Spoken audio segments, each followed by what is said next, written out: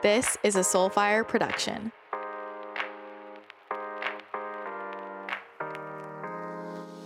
Hello, beautiful souls, and welcome back to the podcast. Today's episode is going to give you full body chills. I just wrapped up this interview and I still have goosebumps on my arms. I am so excited to share this interview with today's guest, Kute Blackson. He is an inspirational speaker, a transformational teacher, and best-selling author. You can check out his books, You Are the One, and his latest book, The Magic of Surrender, Finding the Courage to Let Go. He is a member of the Transformational Leadership Council, a select group of 100 of the world's foremost authorities in the personal development industry. He's also the winner of the 2019 Unity New Thought Walden Award.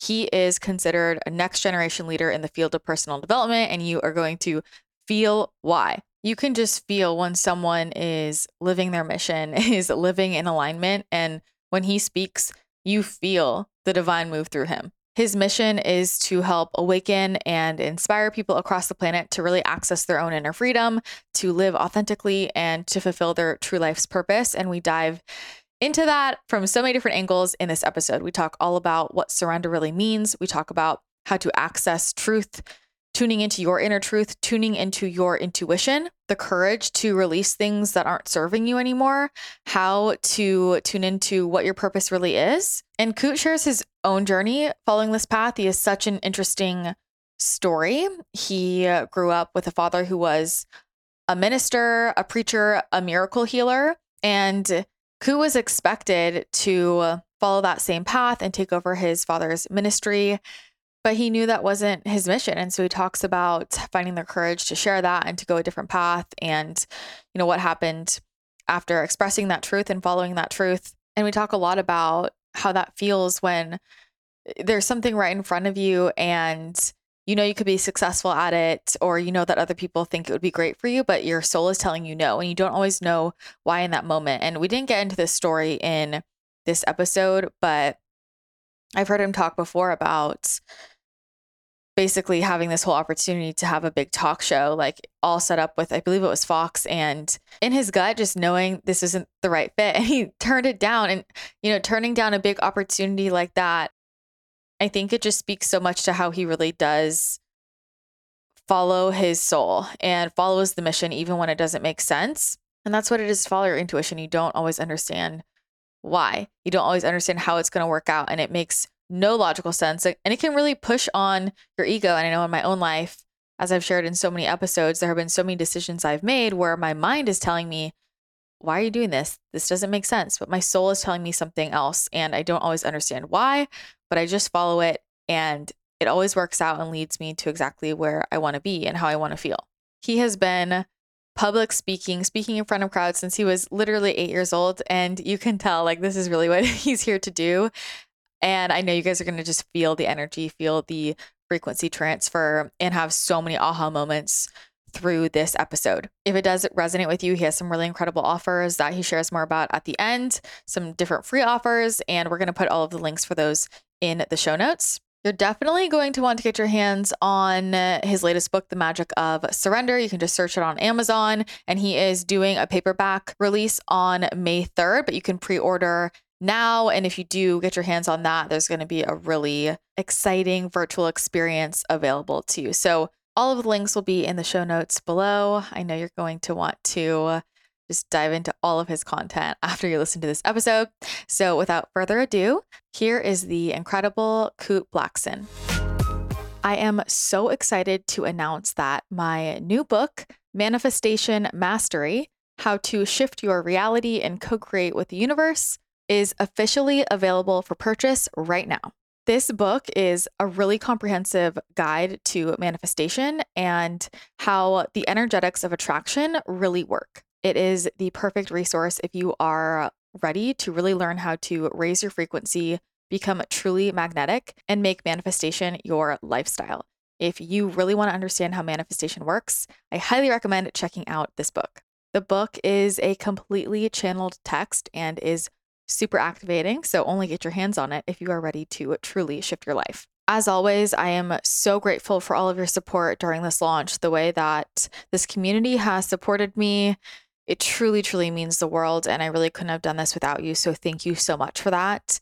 And as an extra thank you for anybody who leaves a review for the book on Amazon, you can submit that at manifestationmasterybook.com and get a free bonus chapter that goes along with the book that no one else has access to. So if you want to be one of the first people to get your hands on this book, Manifestation Mastery, and if you want that free bonus chapter, just head to manifestationmasterybook.com and you can find all of the information there. You can head straight to Amazon to find the book as well. When you get it, be sure to tag me on social media at Christina the Channel so that I can see that you're reading it. I can see which parts you are loving and I can repost you and say, thank you so much for supporting me with this book. And if it does resonate with you, tell everybody you know. Let's spread the love. Let's spread the high vibes, all of the manifestation magic. That is my goal with this book. So again, all information you can find at manifestationmasterybook.com. And I can't wait for you to get your hands on this.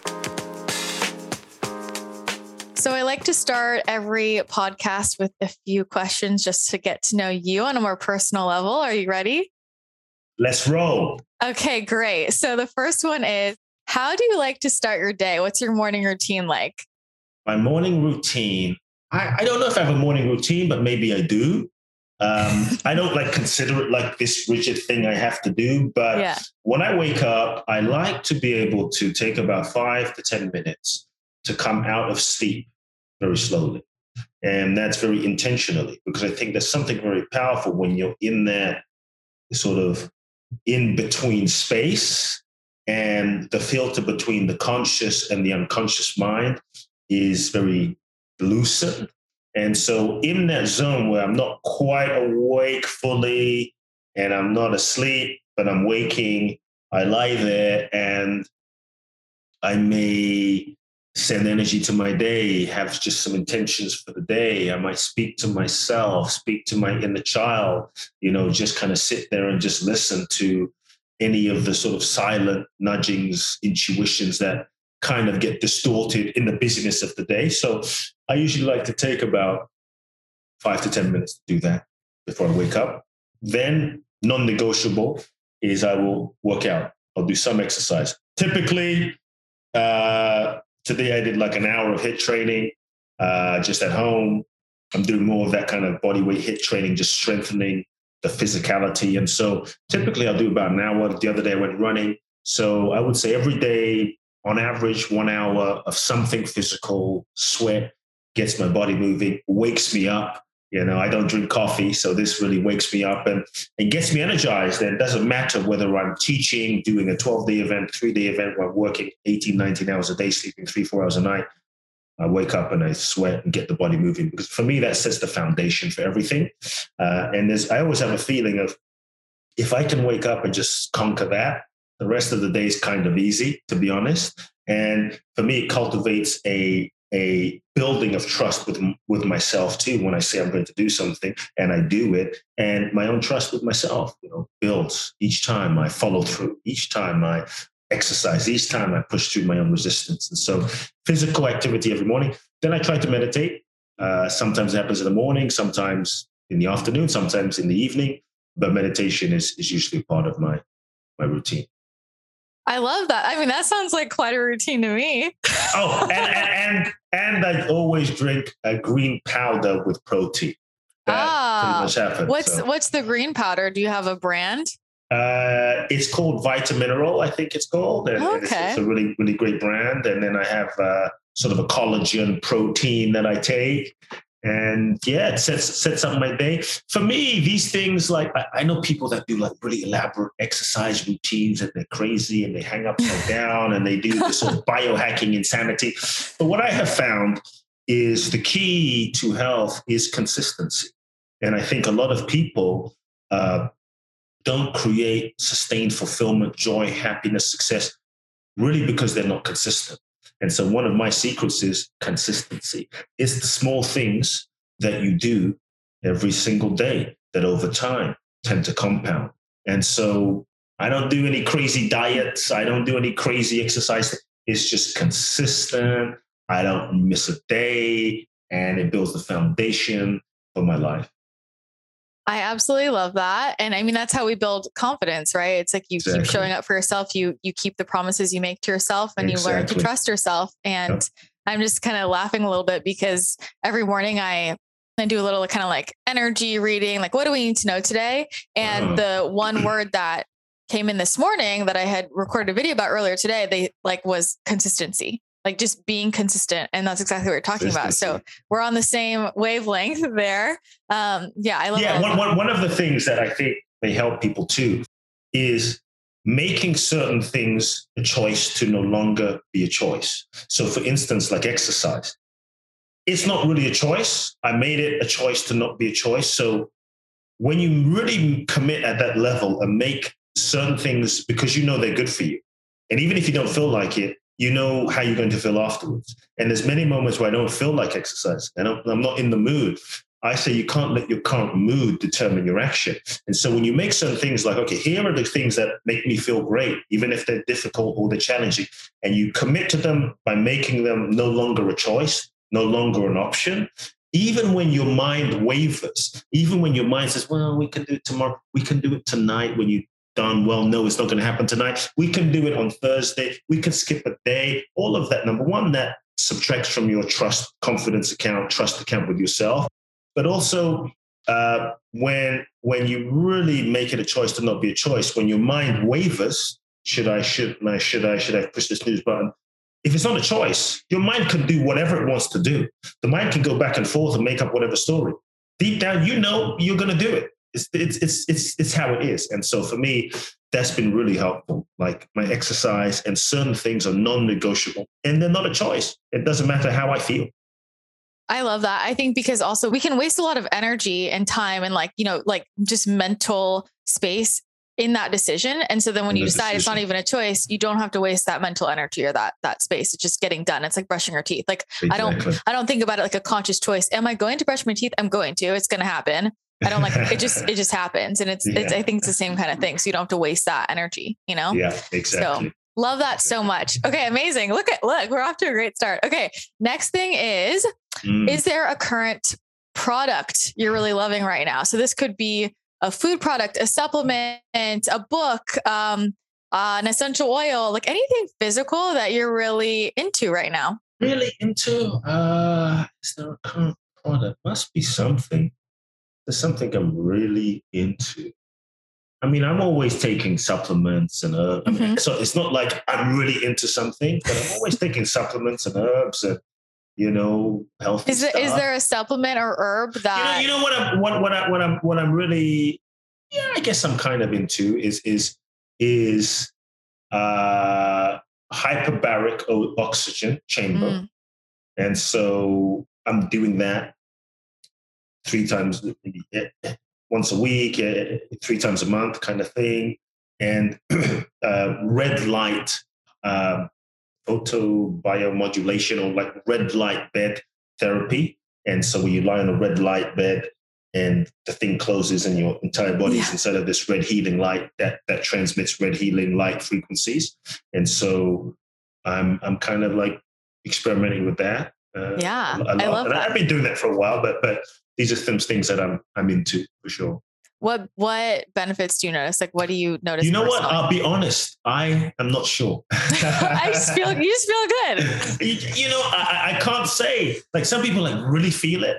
And I think overall, because I am quite healthy, it's not like one thing necessarily is like the killer thing. And I think so many of us were looking for the one thing that's the killer thing. And I think if you're really consistent, it's not really one thing that makes a difference. It's all of these little things that compounded together, that come together to create a package, to create success. And so, I'm a believer in the power of the small. It's the small things compounded together. And so, I drink a gallon of water a day, which for me works because I sweat in my workout. I try to stretch, I meditate, I, do my hyperbaric, do my red light, do my ice chamber, cryotherapy. do my IVs. So it's all these things combined together. So it's not one thing. So I tend not to feel, and I take my supplements, my echinacea, my zinc, the list goes on. And so to me, it's a lifestyle. And so I really believe it's not like there's one way to hack your way to enlightenment, to hack your way to something.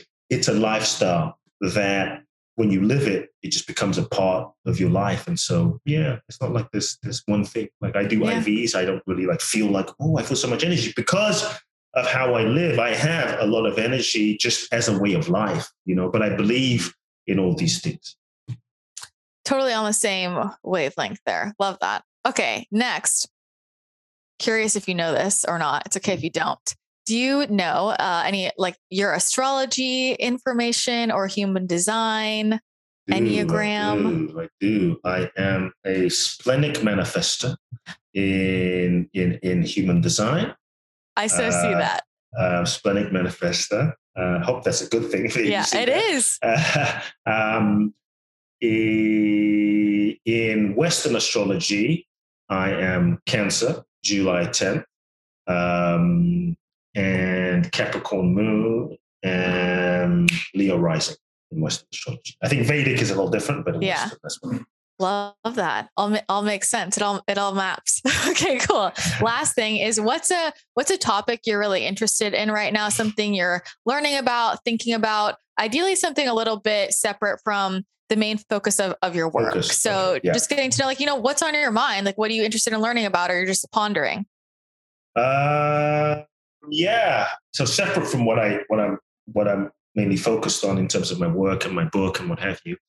A couple of things. I would say building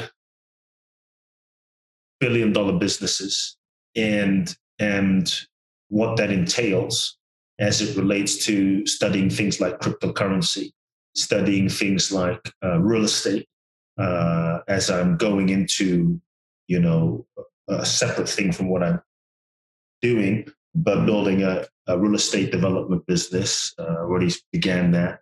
And some really, because I feel a sense of connection with the land, and a sense and a nose for a natural knack for where the things go. Like, for instance, I bought land in Tulum years ago, and Tulum has become quite the hotspot. And it has. I had the sense before it happened, and so I bought land in Joshua Tree quite a few years ago when nobody wanted to go there, and you couldn't give people land. And, and so things like these, like the place where I bought the land is become the number one hottest real estate market in California. And it was purely intuitive. And so because I kind of have a knack, maybe it's a past life knack. And so I'm really studying and getting serious about real estate development and building, and, really doing some projects in Joshua Tree, in Tulum, in Ghana, West Africa as well. And that's kind of learned now putting some structure to my intuition. Yeah, I love that. I mean, there are so many ways that we can use our intuition, right? And it really serves you in every industry. I was just in Joshua Tree 2 weekends ago. It was amazing. It's such a time warp there. I was only there for 2 days, and I was like, I feel like I've been here for 3 weeks. It's another world. It's another frequency. It's a vortex in and of its own that is very strange and magical and mystical and different. It's different. Yeah. It's very different. And there's definitely a lot of activity going on astrally, but yeah. Well, I am curious, with your intuition and, being a speaker, have you always been very intuitive, or how was that developed for you? Yeah. I was always a very, as a kid, I was born in Ghana, West Africa. My father's from Ghana. My mother's Japanese, grew up in London. And I was always a very empathetic kid. So I would feel people very deeply. And it wasn't like a conscious thing, like feeling. I just feel people's emotions and feelings and suffering. And I think there was always a part of me that wanted to alleviate people's pain in some way. And I didn't know what that would look like at age 6, age 7, age 8. And so there was always maybe being a Cancer, I'm not sure. My mother being very sensitive and having a kind of relationship with my mother where I was kind of like her caretaker as a child, which is not the greatest dynamic, but one of the gifts in that it made me very in tune and sensitive to her feeling and her, like I could feel before I even got into the room how she was feeling. I could feel her across the house, and so it made me very in tune with my feeling, her feeling, and there's gifts in that and pros and cons. And so in that sense, I think I've been in tune with feelings, intuition in a deep way. And I think throughout my life, from a young age, I've endeavored to follow my intuition, even if it didn't make sense. And even when people thought I was crazy. And because I've done that, and when I haven't done that is when shit hits the fan and doesn't work out. And so maybe also having enough pain of not doing that and being betrayed and, things falling apart. And so when I've done that, the more I've done that, even if it didn't make sense in the moment, when things came around and then clicked, I would go, oh, this is why I felt that feeling. And so that gave me more and more and more courage, I would say, to follow the invisible, intangible, intuitive sense without needing to question it, without needing to understand it. I think one of the things we have to give up around intuition is the need to constantly understand everything. The mind constantly wants to understand, well, what does this mean? And how does it mean? And we don't realize that the mechanism that often tries to even understand, our intuition is beyond that logic. Our intuition is beyond that understanding. I think we all have the same intuitive capacity, but because of conditioning, pain, trauma, hurt, childhood conditioning, stuff we went through, we may have shut down part of that access, shut down part of that opening, that connection, but it's there. We all have it. We all are intuitive. Some people say, oh, that person's so psychic. Well, so are you, and so we all, as children, we feel. Before the process of getting so conditioned, we feel. And so one of the things that has helped me is giving up the need to constantly understand what everything means. Because often the mechanism that tries to make sense of what does this mean? What does it turn left? Why am I going to turn left? Why call that person? Well, before we talk ourselves out of it, but also the mind, which is conditioned from the past, will often interpret intuition in a completely opposite way. And so I think part of it is the willingness to allow things to not make sense to the mind and trust and follow it, because I think intuition arises from a deeper part of us. It arises from that unconditioned part of us that has a different feeling than analysis and thinking and even emotion. And so when we follow that, I think our intuition has an intelligence. And so I've just followed it enough to see like, wow, I had no idea where this was going, but it ended up somewhere pretty freaking amazing. That's how I bought my land in Joshua Tree. Following an intuition, 40 acres, right? Following an intuition and never having been there in 2014, 15. And one thing led to the next thing. Nope. I didn't go into it with an intention. I'm going to buy land in this middle of nowhere where I've never been before. And what am I going to do there? And I just followed it, which led me to an architect, which led me to his real estate agent, which led me to her. And I looked at everything, for example, and I'm just following my intuition. He showed me all of this land. I'm like, nah, I'm not going to, what am I going to move here to Joshua Tree? What the hell? I'm a city guy. And right before I was about to go home, he said, there's this one piece of land, there's 40 acres. I should just take a look on our way home. And I'm thinking to myself, what the hell do I need 40 acres? The moment I went on it, I stood on the land, felt that feeling, that inch, like, oh shit, this is calling me. Like, it makes no sense, but it's calling me. And so for me, it's always been trusting that feeling, trusting that sense.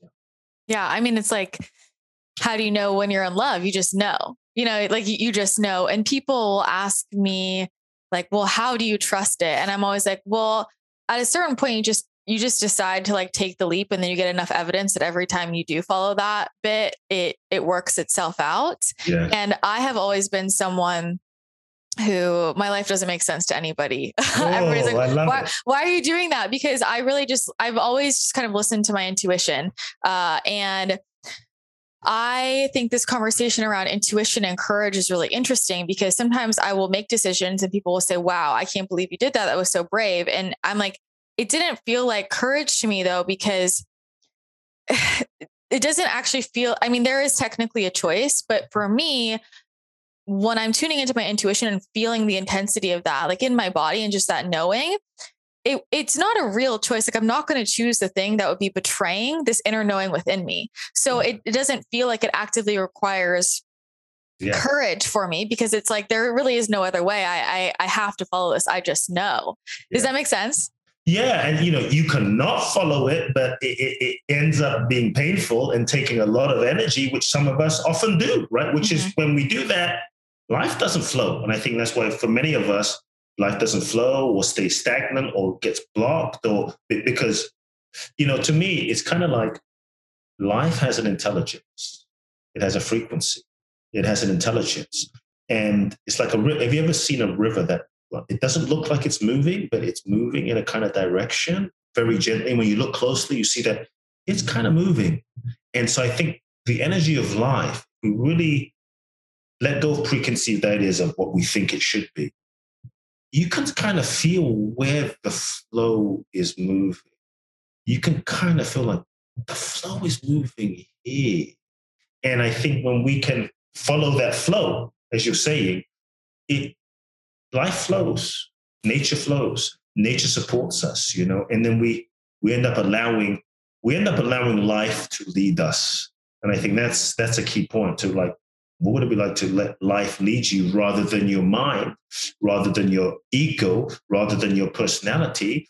Because the mind can't see the total picture, So I think we have to be willing to embrace the unknown. Because here's the thing. The mind is always trying to figure everything out. And we're constantly trying to know what everything means, what everything is. And even when we think we know,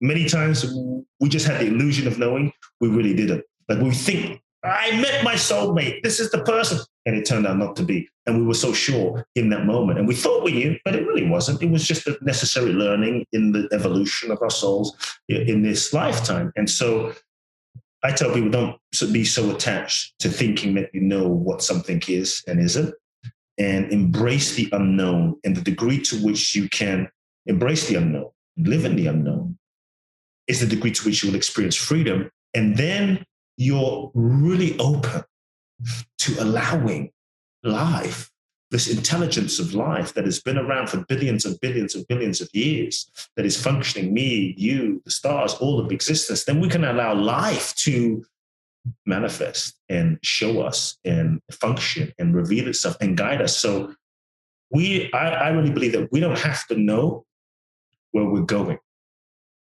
in order to get to exactly where we need to be. And then we actually don't put limitations on life. Like, this is what this is, and this is what's going to happen, and this is what this relationship is, versus like true openness. Committing when necessary, but saying, I'm open, I'm available. I'm kind of curious where this decision is going to lead me, And so, like you, many times I've been in a moment where something tells me, turn left, go here, go there. People will say, why are you going there? I have no freaking idea. And they're like, really? I said, I have no idea. All I know is this guidance telling me to go in that direction, And so I think then we're open to infinite possibilities and miracles happening, because we're no longer limited to our mind's projection. And the mind can only project into the future based on the past, based on experience. And so when we live in that openness, it doesn't mean sit there and do nothing.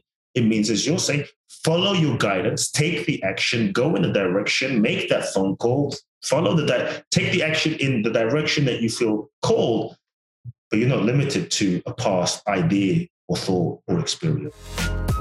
So if you've ever seen me with a suitcase, you know I don't pack light, because anywhere I go, I literally fill half my suitcase with boxes of Element. I'm not joking. I just got back from Santa Fe as I record this. I was there for a week. It was amazing, and literally lived off Element. I feel like whenever I travel, it just deepens my appreciation for Element electrolytes. It's so hard to find a clean electrolyte, and this is why I'm obsessed with Element. There's no added sugar, artificial ingredients, or coloring, and it tastes delicious. It took me a long time to figure out that a lot of the weird symptoms I was dealing with, like headaches and cravings, always being hungry, retaining water in my legs, feeling exhausted and not sleeping well, were all electrolyte imbalances. And if you're on a whole foods-based diet, if you're on a low-carb diet, if you exercise a lot, if you're pretty active, if you do a lot of energy work, if you're doing a lot of vibrational shifting and energy work in that aspect, you got to pay attention to your electrolytes. There's a reason why intuitives and energy healers drink a ton of water and are living off of electrolytes. I feel like my body doesn't even absorb water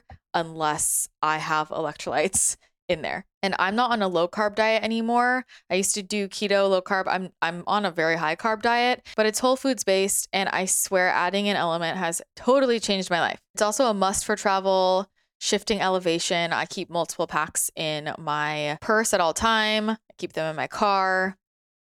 They're everything. There's a reason why Element is chosen by Navy SEALs teams, US Olympics teams, NFL teams, NBA players, and everyday health and wellness junkies. I'm going to be honest, the main reason why I even tried these to begin with was because the co-founder, Rob Wolf, is somebody that I've always trusted. He's somebody who really got me into paleo and the whole foods-based movement. And I know how deep in the science he is and how picky he is about ingredients and how particular he is in terms of his own performance. And that's why I ended up trying them. Before that, I was really not into electrolytes, and I immediately got hooked. If you haven't tried Element yet, you need to get your hands on them. My favorite flavors are the citrus salts, the watermelon, and the raspberry. They're so good. And I also put the chocolate in my coffee every day. It's incredible.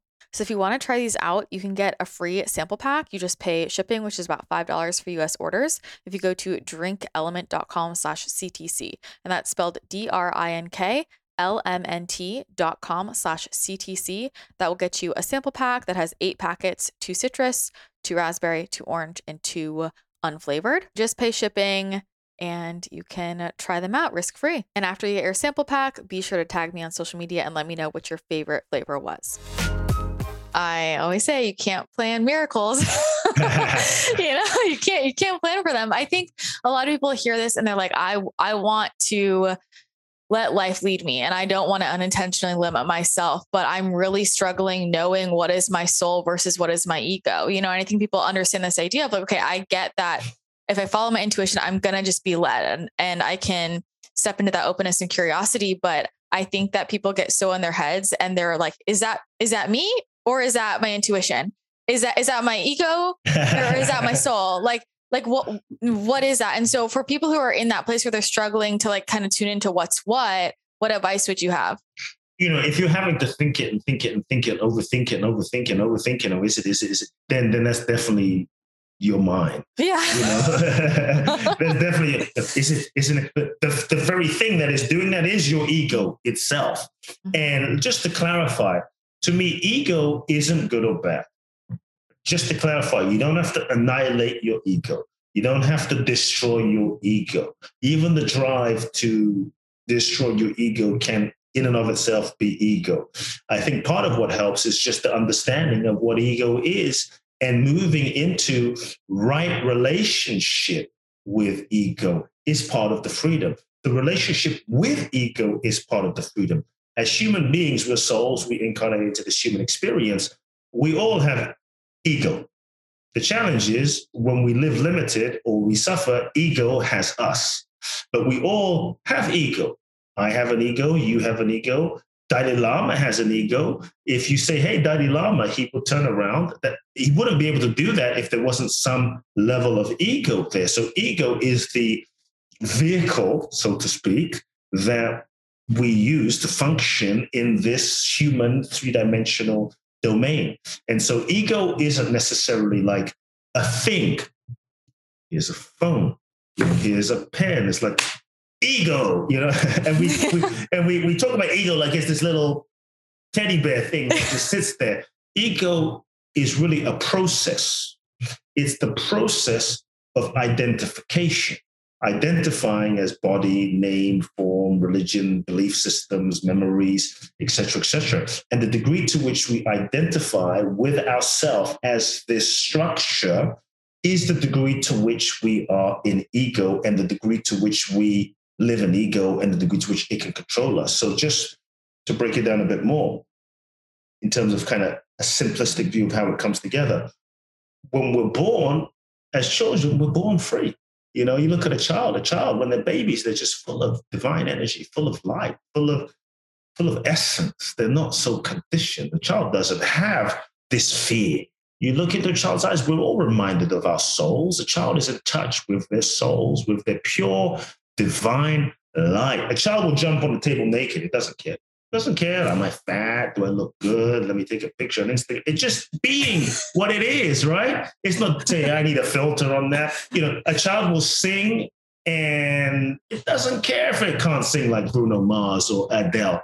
A child is just being whatever it is until we start getting taught, you're fat. You're not this. You're not pretty. You're not good enough. You're not that. You should be more this. You're too short. You're too this. Then we start getting conditioned. Or you can't sing. Then we start getting self-conscious. So as children, we are these infinite beings, pure, unconditioned soul, essence, just being what we are, full of joy, no fear. I was at a friend's birthday party yesterday. There was this baby running around the house, running around without an ounce of fear. It was going to hit his head. It didn't care. It fell. The kid fell down on the floor because it fell off the couch, and it sat there and it cried for a second, and it jumped up and started running around again. This is what we were. So what happens? And how does ego start getting created? We're born. We meet our parents. Our parents, they're just doing the best that they can do based on their childhood, their upbringing, their conditioning. So we're born into a framework, right? And a pattern of conditioning. We're born into a preset framework, some of which is dysfunctional. And maybe our parents were abusive. Maybe they were fighting all the time. Maybe they divorced. Maybe there was mental health issues, alcoholism, addiction. Maybe they were nice people, but they just didn't know how to meet our needs, so to speak. So emotionally, it was painful. So two things happen where ego starts to get created. First thing is, we often unconsciously learn a certain defense mechanism to shut down, disconnect, not feel, because it was too painful when dad was screaming or parents were fighting or mom was an alcoholic or dad had, mental health issues. That was too painful for our sensitive beings. So we started learning all sorts of mechanisms to shut down, disconnect, not feel, shut down, disconnect, not feel, suppress those feelings, suppress those emotions, erecting all sorts of defense mechanisms and walls so that we don't have to feel the pain of what's going on around. We start desensitizing ourselves from feeling, and now we start disconnecting from our essence, and all those unfelt feelings begin to cover up our true light, our true soul, our true essence, which is always there. And then we also begin losing touch with some of our own feeling, intuitive capacity. And so that's the first thing. Then we start learning the sense of who do I need to be in order to get love, validation, and approval. Maybe dad says, girls don't act that way, or boys don't cry. And so we, again, start contorting ourselves into a shape, becoming who we think we need to be in order to be loved, to be validated, to be approved, to fit in. It's survival mechanism. And so we contort ourselves to avoid pain. We contort ourselves to get love, validation, approval. We develop a role, a mask, a persona. We become a version of ourselves that is patterned. And we actually then, this gets reinforced, this version of ourselves gets reinforced. And we think that who we become is who we are. And we really believe ourselves to be like, this is just the way I am. I am this way. We often say, I'm just shy. I'm just angry. I'm just independent. I'm just, fill in the blank. For me, as a young kid, my father's a preacher. My father was a minister. My father's a healer. I had 300 churches in Ghana, West Africa. I thought I needed to be the nice kid, the good boy, the all-A student, the perfect son, the caretaker of everyone. Right. And so I developed my own roles and masks and personas that were reinforced, that got me love, validation, and approval. And we don't realize in doing that, we betray parts of ourselves. And so the more tightly we hold, we hold on to this way of being that we think we are, the more ego gets reinforced. And we hold tightly. And then we live this way, and we even succeed this way. And we get love this way, and we go through life this way at age 5, age 10, age 15, age 20, age 30, age 40. The challenge is it worked for us when we were 5. But maybe by 25, 30, 33, 35, these egoic ways of defending ourselves and functioning and surviving start limiting us. They start getting in the way of our capacity to feel, to heal, to transform, to love, to let love in, to be loved, to be intimate, to give our gifts with the world. And so ego is the mechanism of conditioning and how we tightly hold onto ourselves. And so when we can recognize that and be aware, like, ego is not who I am. We think it's who we are. Challenge 2 is society, media, advertising, retailers, government, religious systems. All of this tends to seduce, hypnotize, and program us to believe that we are this ego structure.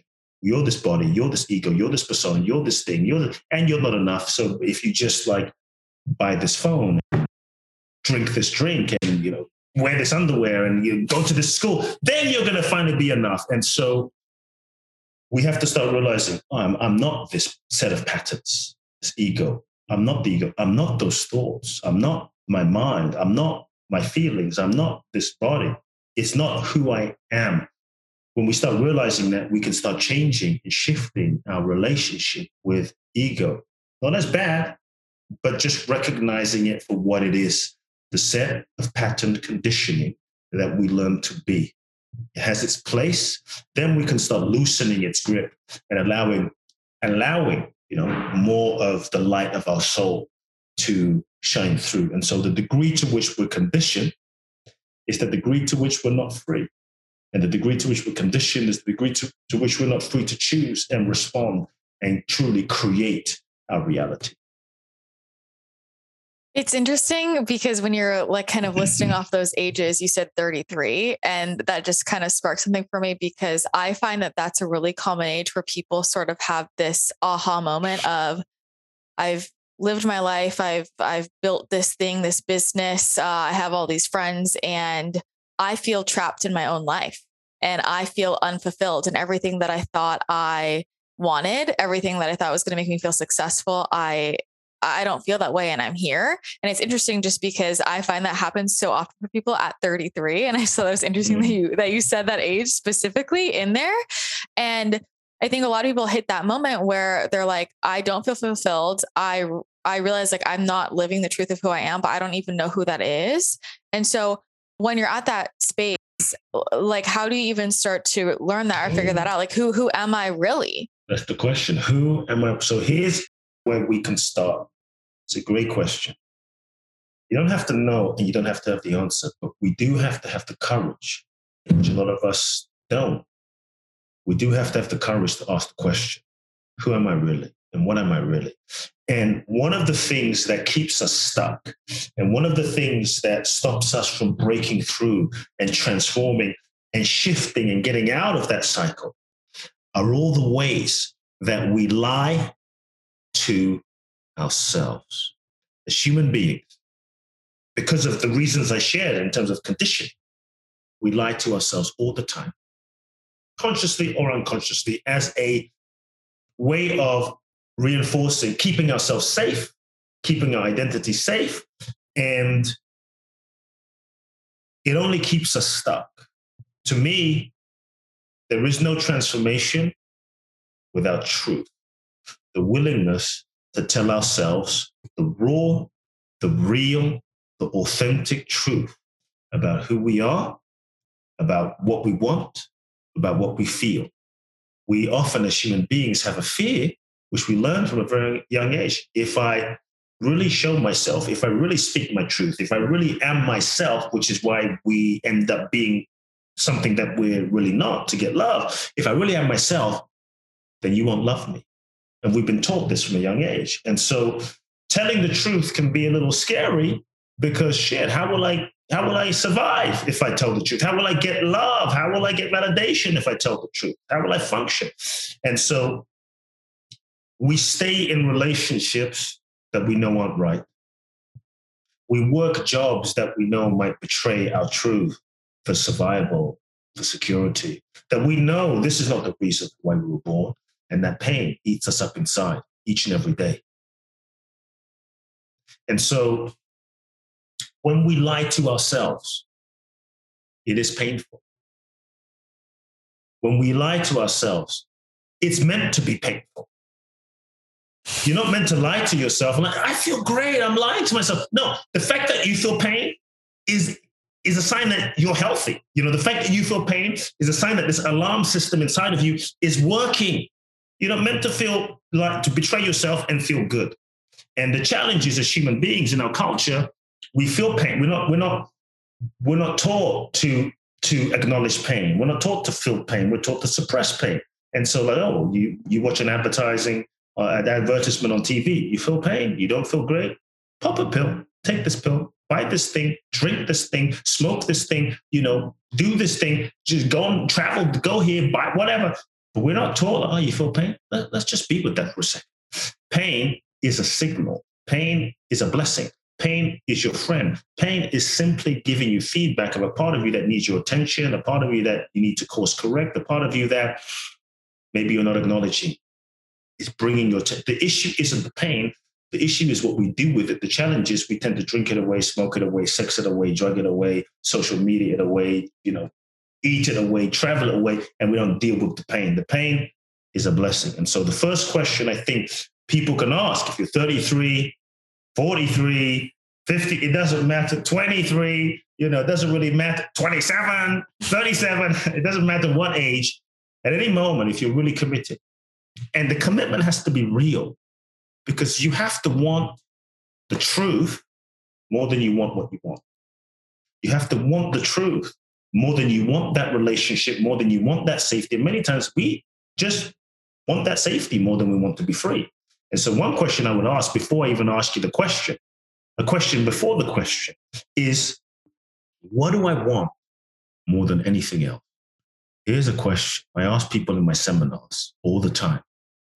What do you want more than anything else? Because we say we want to transform. We say we want to be free, but no, I want to be free, but let me hold on to this situation and this relationship and this thing that's not working. Doesn't work. That freedom is not free. Freedom will require that you release and you let go of what's no longer aligned.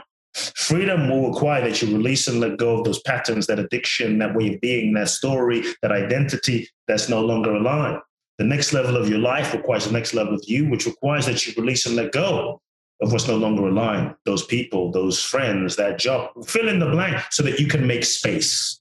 So the first question is, what lies am I telling myself? Simple question. What lies am I telling myself? Simple, but not always easy. I say, look, happiness is simple. Feel the truth, tell the truth, acknowledge the truth, speak the truth, live the truth, end of story. Truth is real spiritual practice. Truth is real yoga. Truth is real meditation. You can stop meditating, stop praying, stop visualizing, stop doing all of that. Just start telling the truth. Life is going to shift and transform radically in a big way. Because if we're lying to ourselves, but we're now doing these great visualizations, nothing's going to shift. Truth is the foundation. It will set you free. It's the real path to healing. And so, what lies am I telling myself? I would also just tell people, take the pressure off of yourself from having to even take action. Because sometimes we won't even let ourselves tell ourselves the truth because we're like, oh shit, if I tell myself the truth, I might have to get a divorce. I might have to do something about it. And so we play this game of confusion, like, I'm not really sure, I don't really know. And so take the pressure off of yourself from having to do something about it and just acknowledge the truth. Truth might sound like, I'm not in love. I'm not in love. I haven't been in love. I'm no longer in love. This relationship is no longer right. It's not right. It hasn't been right for 5 years. You don't have to end it. You don't even have to leave. Just get into a relationship with the truth and see how that feels and let that process start marinating. I hate my job. You don't have to leave it immediately. Take the pressure off, but just feel the truth. Feel the relationship of that energy inside of your being. Just acknowledge. You can't change reality if you're not willing to acknowledge reality. And so truth is the start. What lies am I telling myself? Number 2, what am I pretending to not know? We play the game of confusion. Like, I don't really know. if this relationship is right for me. I'm not really sure if, I don't know what my purpose is, when deep down we know. We have an inkling. Maybe we don't know the details, but we have a sense. And sometimes as human beings, we play the game of confusion because, like, if I'm confused and let's say I don't know what my purpose is, then I don't have to really take action.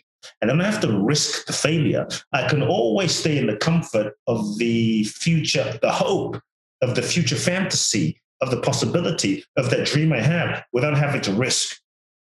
So confusion is a smokescreen, a protective mechanism that we sometimes play as human beings when deep down, there's a part of us, talked about intuition in the beginning, there's a part of us that knows everything.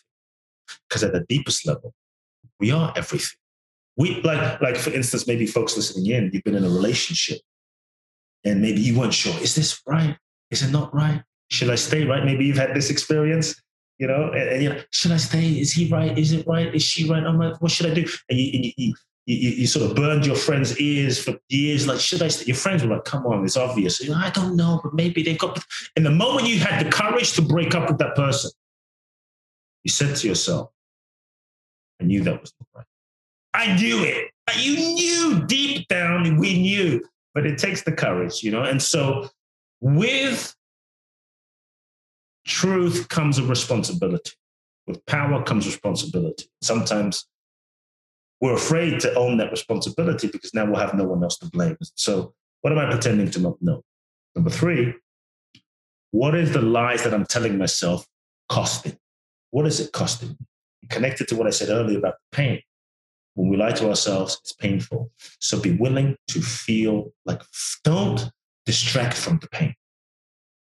Don't busy yourself so that you don't feel. Sometimes we busy ourselves because we know, shit, if I don't busy myself, I'm going to get in touch with the truth. And so we keep busying ourselves. Let yourself feel the pain. Not to wallow in it, but just so that can stir something, can stir some movement. Feel the pain, feel the cost, because there's no refunds in life. And so feel that. That can begin a process of movement inside. So those are 3 steps. I call it like a truth process to get really real with the truth will set you free. Might first piss you off, might first upset you, but it will set you free. Oh my gosh. Yes to all of that. And I think I really feel like one of the big blocks is relationships, because people are afraid to release relationships. And as soon as you admit to yourself, this isn't working, or this is how I really feel, then that it's right in front of you. And I know as soon as I really let myself know something consciously, I can't just not take action. Like, it's like sticking out like a sore thumb at that point, but then we face, oh my gosh, I'm afraid to release this relationship, or what's going to happen like on the other side of that. And I think that's something that holds a lot of people back, is just the fear of, losing relationships, releasing relationships. I think that's probably the big one that it's coming up for people, of how it's going to affect other people. Yeah. Look, I believe, here's what I found. The truth always serves everybody. I agree. Even if it doesn't seem that way in the moment. And so when you speak the truth, and I'm not talking about the truth like, hey, I think you're fat. No. That's not what we're talking. That's superficial. Hey, I think you're, no. I think you're an idiot. I think you're this. I think you're stupid. No, that's just judgment. That's just projection. But if you're like, I don't think this relationship is right for me, and that's true, and that's authentic, and that's truly sincere, not your fear, but your truth. Deep down, you've soul searched, yes? The truth serves everybody. And when you speak the truth, it may not seem that way at first, but if you speak your truth and it's authentic, it might be hard, it might be difficult, but I have found that it will likely take you and the other person on the necessary journey that your soul needs to go on. And by not speaking the truth, you rob yourself and you rob that person on the journey that they go on. And sometimes I hear people say, wow, because of that breakup, it took me on a healing journey. Because of that breakup, it made me grow up and find myself. Because of that breakup, it took me to therapy and really heal those traumas that were getting in the way and my own fears. And so the truth serves everyone. And I think real love is not just giving people what they want, but real love is a commitment to serving someone's soul. A commitment to serving someone's soul. And I think if we can reframe and recontextualize relationships for a moment, I think it gives us a different understanding of relationships and breakups and, the truth around that. Because look, we, first and foremost, when we understand that we are souls, we're souls having a human experience. Yes, we're souls. And we're having this human experience. And we incarnate into this human experience in order to learn, to grow, to evolve, to realize more of who we really are. Then life is the school for our soul's evolution. And every single situation, every single experience, every single relationship is part of your soul's curriculum. And so in relationship, you attract to you someone, another person, who is a mirror manifestation of yourself.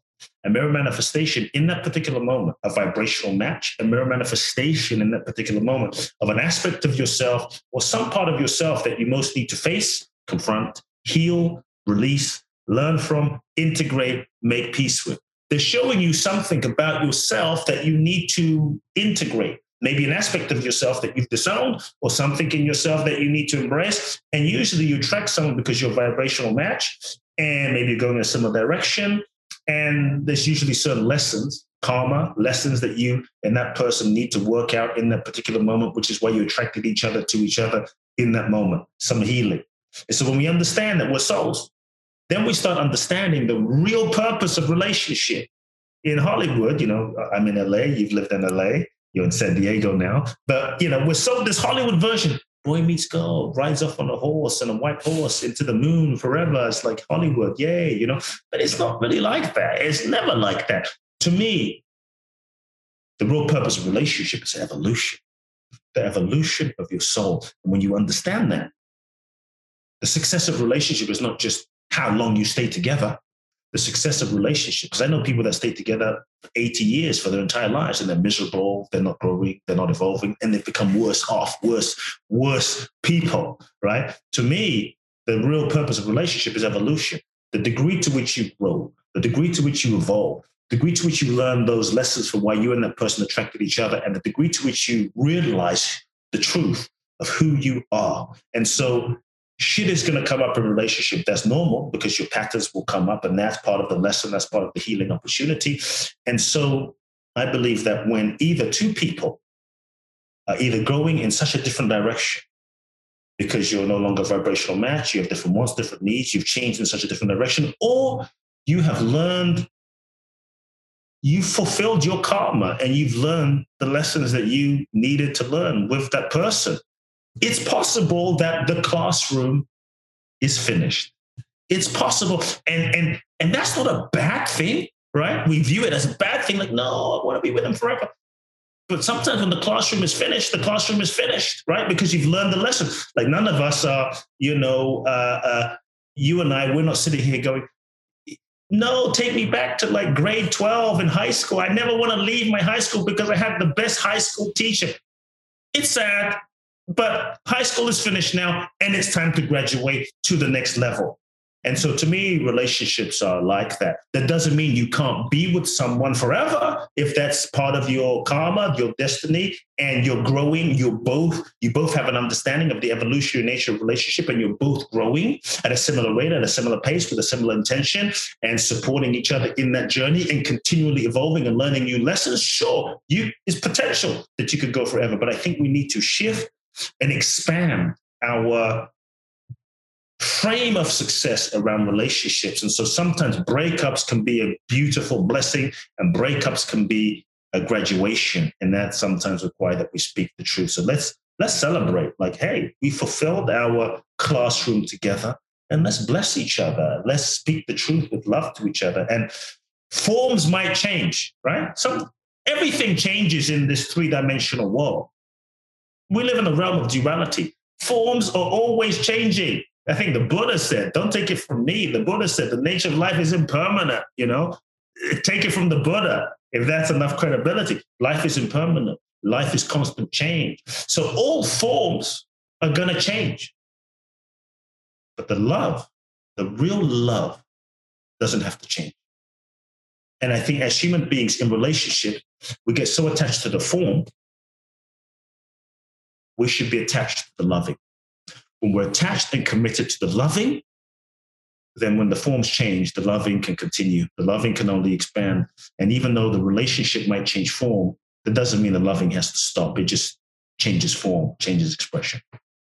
I love that so much. I mean, it goes back to where we unintentionally limiting ourselves because we're holding on to the old form. It's just a different version of that. And what I hear in everything you're saying is just different expressions of surrender, like surrendering to your truth. How do you access truth? It is just surrendering to the mission, surrendering to how the divine wants to move through you. Right. Yes. And I feel like, well, I know you're like such a living manifestation of surrender, and from so many different aspects in, choosing your truth and choosing your mission. And even just in being a speaker, like you have to surrender to get out of the way and just let it move through you. There's all those different forms of surrender. And I know that's, what your book is all about. And I would love to hear from you, like, what does surrender really mean to you? Sure. I think in our culture, and we've been talking about it in different ways, but just directly speaking, I think there's so many misconceptions in our culture of what surrender is. We have this idea we've been conditioned to believe that surrender is weak, that surrender is passive, that it means giving up, it means waving the white flag. But to me, we feel that if we surrender, we won't manifest our goals, dreams, and desires, that we're going to get left behind, that we're going to be a doormat, we'll get less in life. And I'm actually saying that surrender is the most powerful thing that we can do as human beings. Surrender is the password to freedom. That surrender is the key to next level manifestation.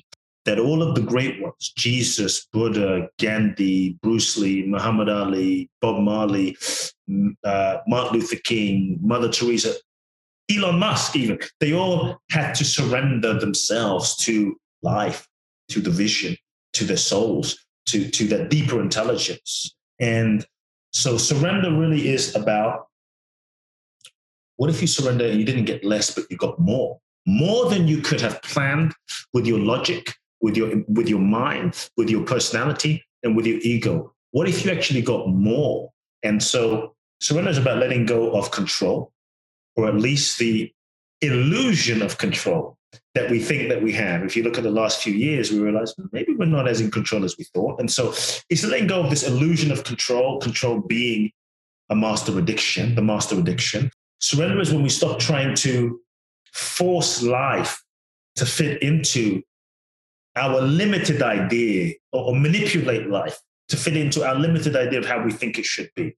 Surrender is when you let go of the idea of who you think you should be and how you think life should look, so that you can truly just open yourself to the life that is seeking to express through you, the intelligence of life, the magic that is seeking to express through you. And so it's living with openness, it's living with availability, it's taking the limits off of life and being fully available and open, moving in the direction of your deeper soul's calling without attachment, being fully available and open. To me, then there's no limits. You're not putting any limits on life, and then you're fully open to the magic. And that's why the book's called The Magic of Surrender. Not like David Copperfield, but like the magic of surrender. The magic being that which is beyond your logic, that which is beyond your mental capacity to conceive your life. Magic, more joy, more abundance, like miraculous, like epic, beyond what you could imagine for yourself, right on that poster board, visualize, beyond. Like Mandela lived a magical life. There's no way you could have planned, like, I'm going to spend 26 years in prison, then I'm going to come out, then I'm going to be the president, then I'm going to live this epic legacy. Like, you can't plan that. That is beyond the ego. And I'm inviting all of us to live that, moving from an ego-based life to a soul-based life, which is all about surrender. And so we all want magic in our lives, but we don't want to surrender. and it's like, I want magic, but I'm going to hold on to who I am and hold on to my old belief systems, hold on to my traumas, hold on to my old relationships, which don't work. But, when my soulmate shows up, then I'm going to let this person go. It doesn't work that way. If you want magic, you got to surrender what's no longer alive. And to me, that's the beauty, and that's the invitation. And I really believe then you start living an infinite life. The old paradigm, last thing I'll say, the old paradigm is really an ego-based model for creation, which is all about what do you want? Get clarity on what you want. And it's good. You can create a good life that way. But sometimes, the I is limited. It's conditioned. And so we're not always, sometimes what we think we want is just what we thought we wanted based on who we thought we were. And sometimes we get what we thought we wanted only to realize it's not what we really wanted. And many of our goals can end up being projections of unmet needs from childhood, and unmet need, like I didn't feel enough as a kid. So if I can just have that body, win that Oscar, drive that Lamborghini, then I'm going to be enough. It doesn't bring us fulfillment. And so the shift in surrender is a different question I want people to consider. The shift is asking not just like, what do I want? It's a decent question, but it's asking the question, what is it that life wants to express through? What is it that the universe wants to express through me? And what is it that life wants to, the deepest impulse of what life wants to manifest through me, and just allowing yourself to be fully open and available to that.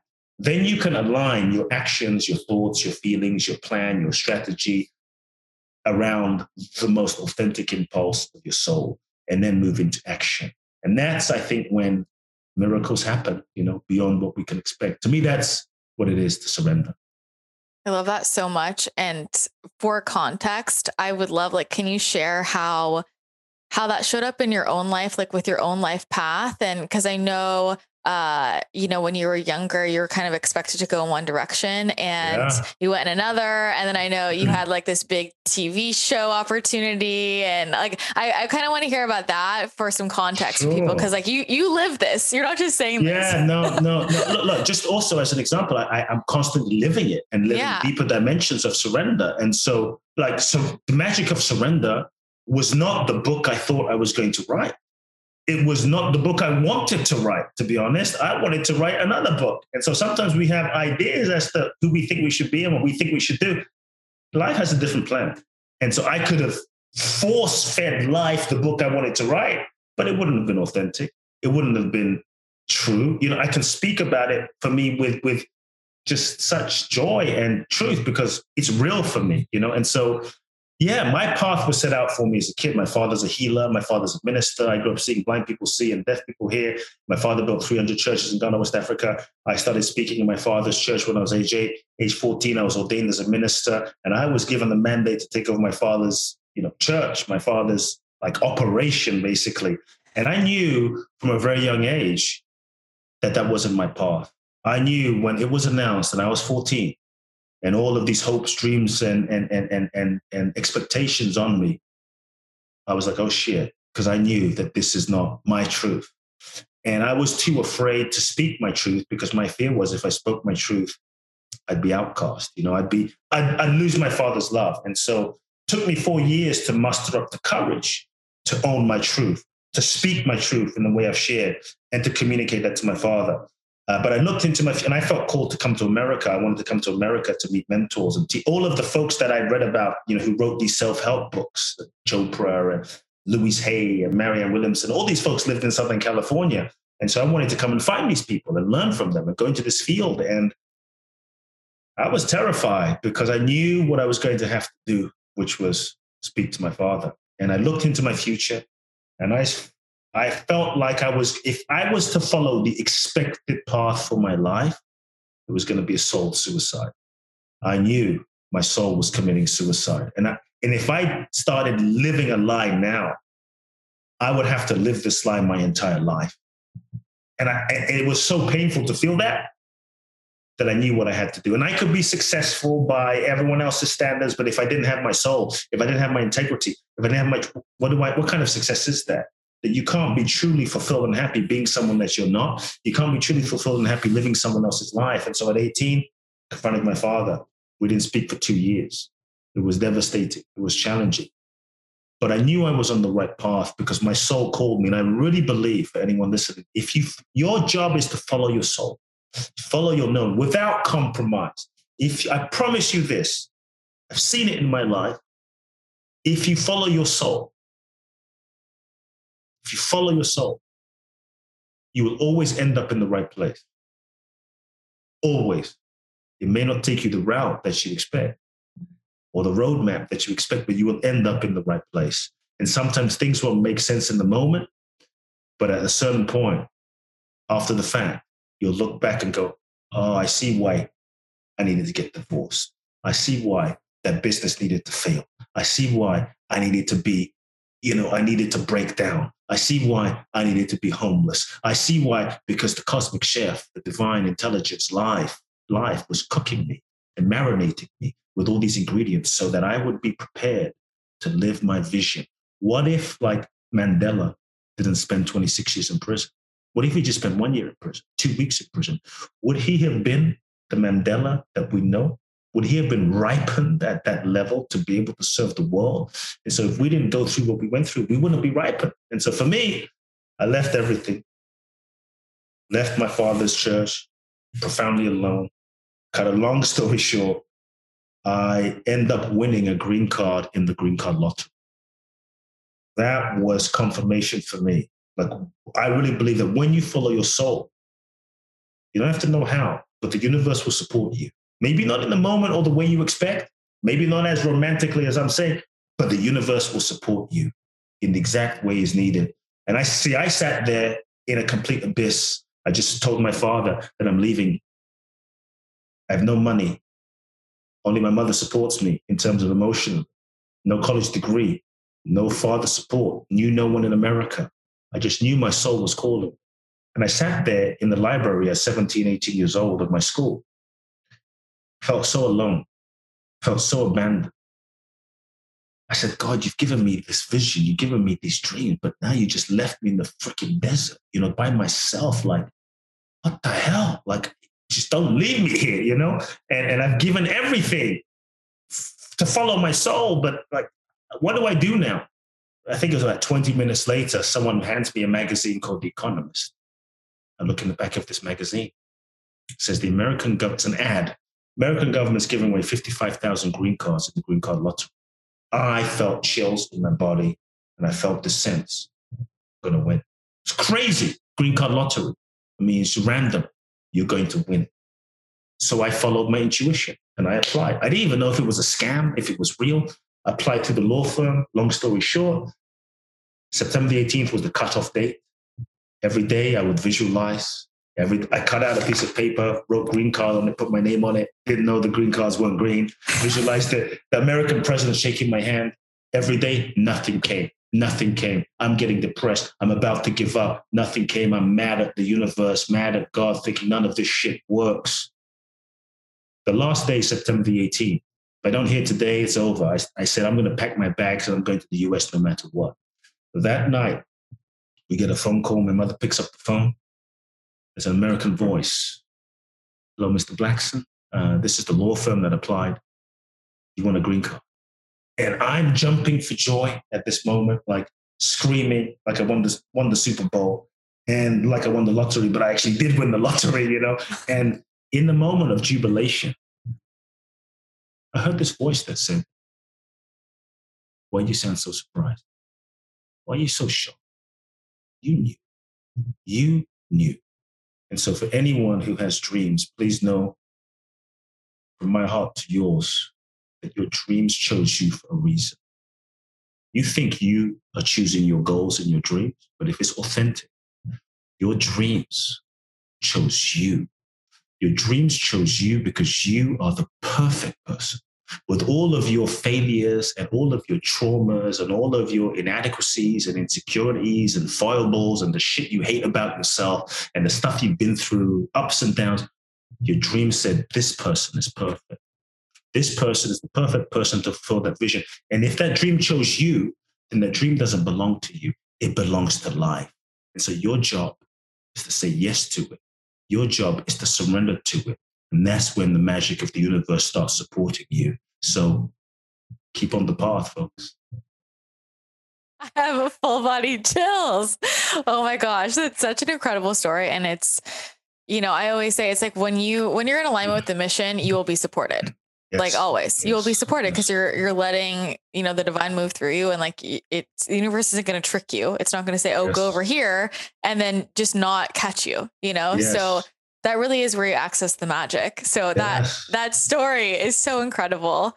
I mean, I could talk to you forever, but we'll do a round 2 at some point. I would love that. And I would love for you to share more about the book. And I know you're doing another, like the paperback release. So can you just share more about that with us? Just in a nutshell. Yeah. The Magic of Surrender book, Finding the Courage to Let Go, the subtitle.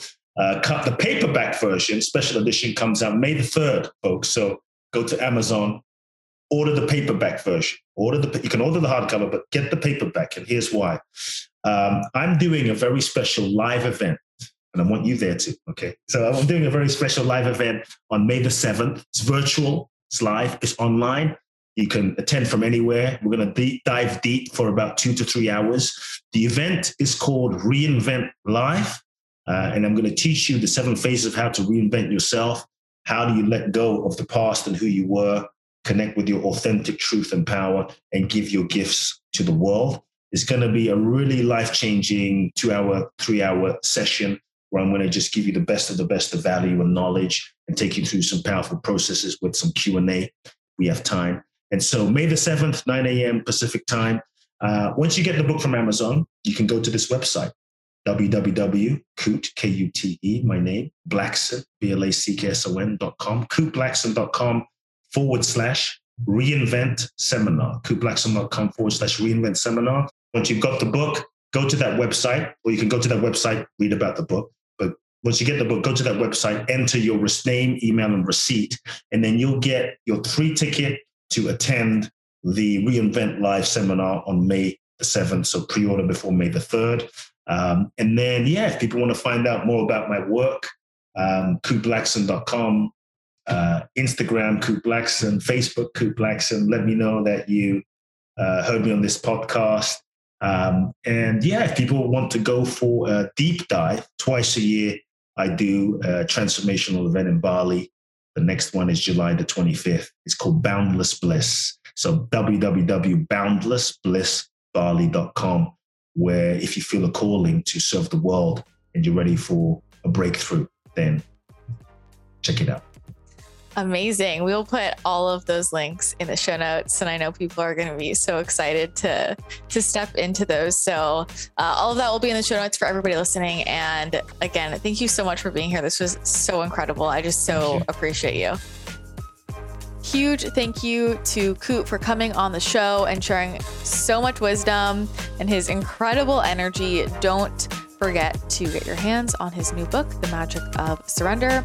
Links will be in the show notes, and you can connect with him everywhere at Kute Blackson. So Instagram, YouTube, all of the places. If you did enjoy this episode, be sure to take a screenshot and share it to social media. Tag me, tag at Christina the Channel Pod, and tag at Kute Blackson so we can see that you were listening, and say thank you for tuning in and sharing the episode. That is the best way to show support for the podcast, and really does mean the world when you guys share it with people that you love. And if you think that the message in here, any messages in this episode, will serve anyone in your life, maybe just shoot them the link and spread a little love that way. I know it always means a lot to me when friends of mine send me links to videos or podcasts that I really need to hear in that moment. So that's just a small way you can kind of send some energy out in the world in a positive direction.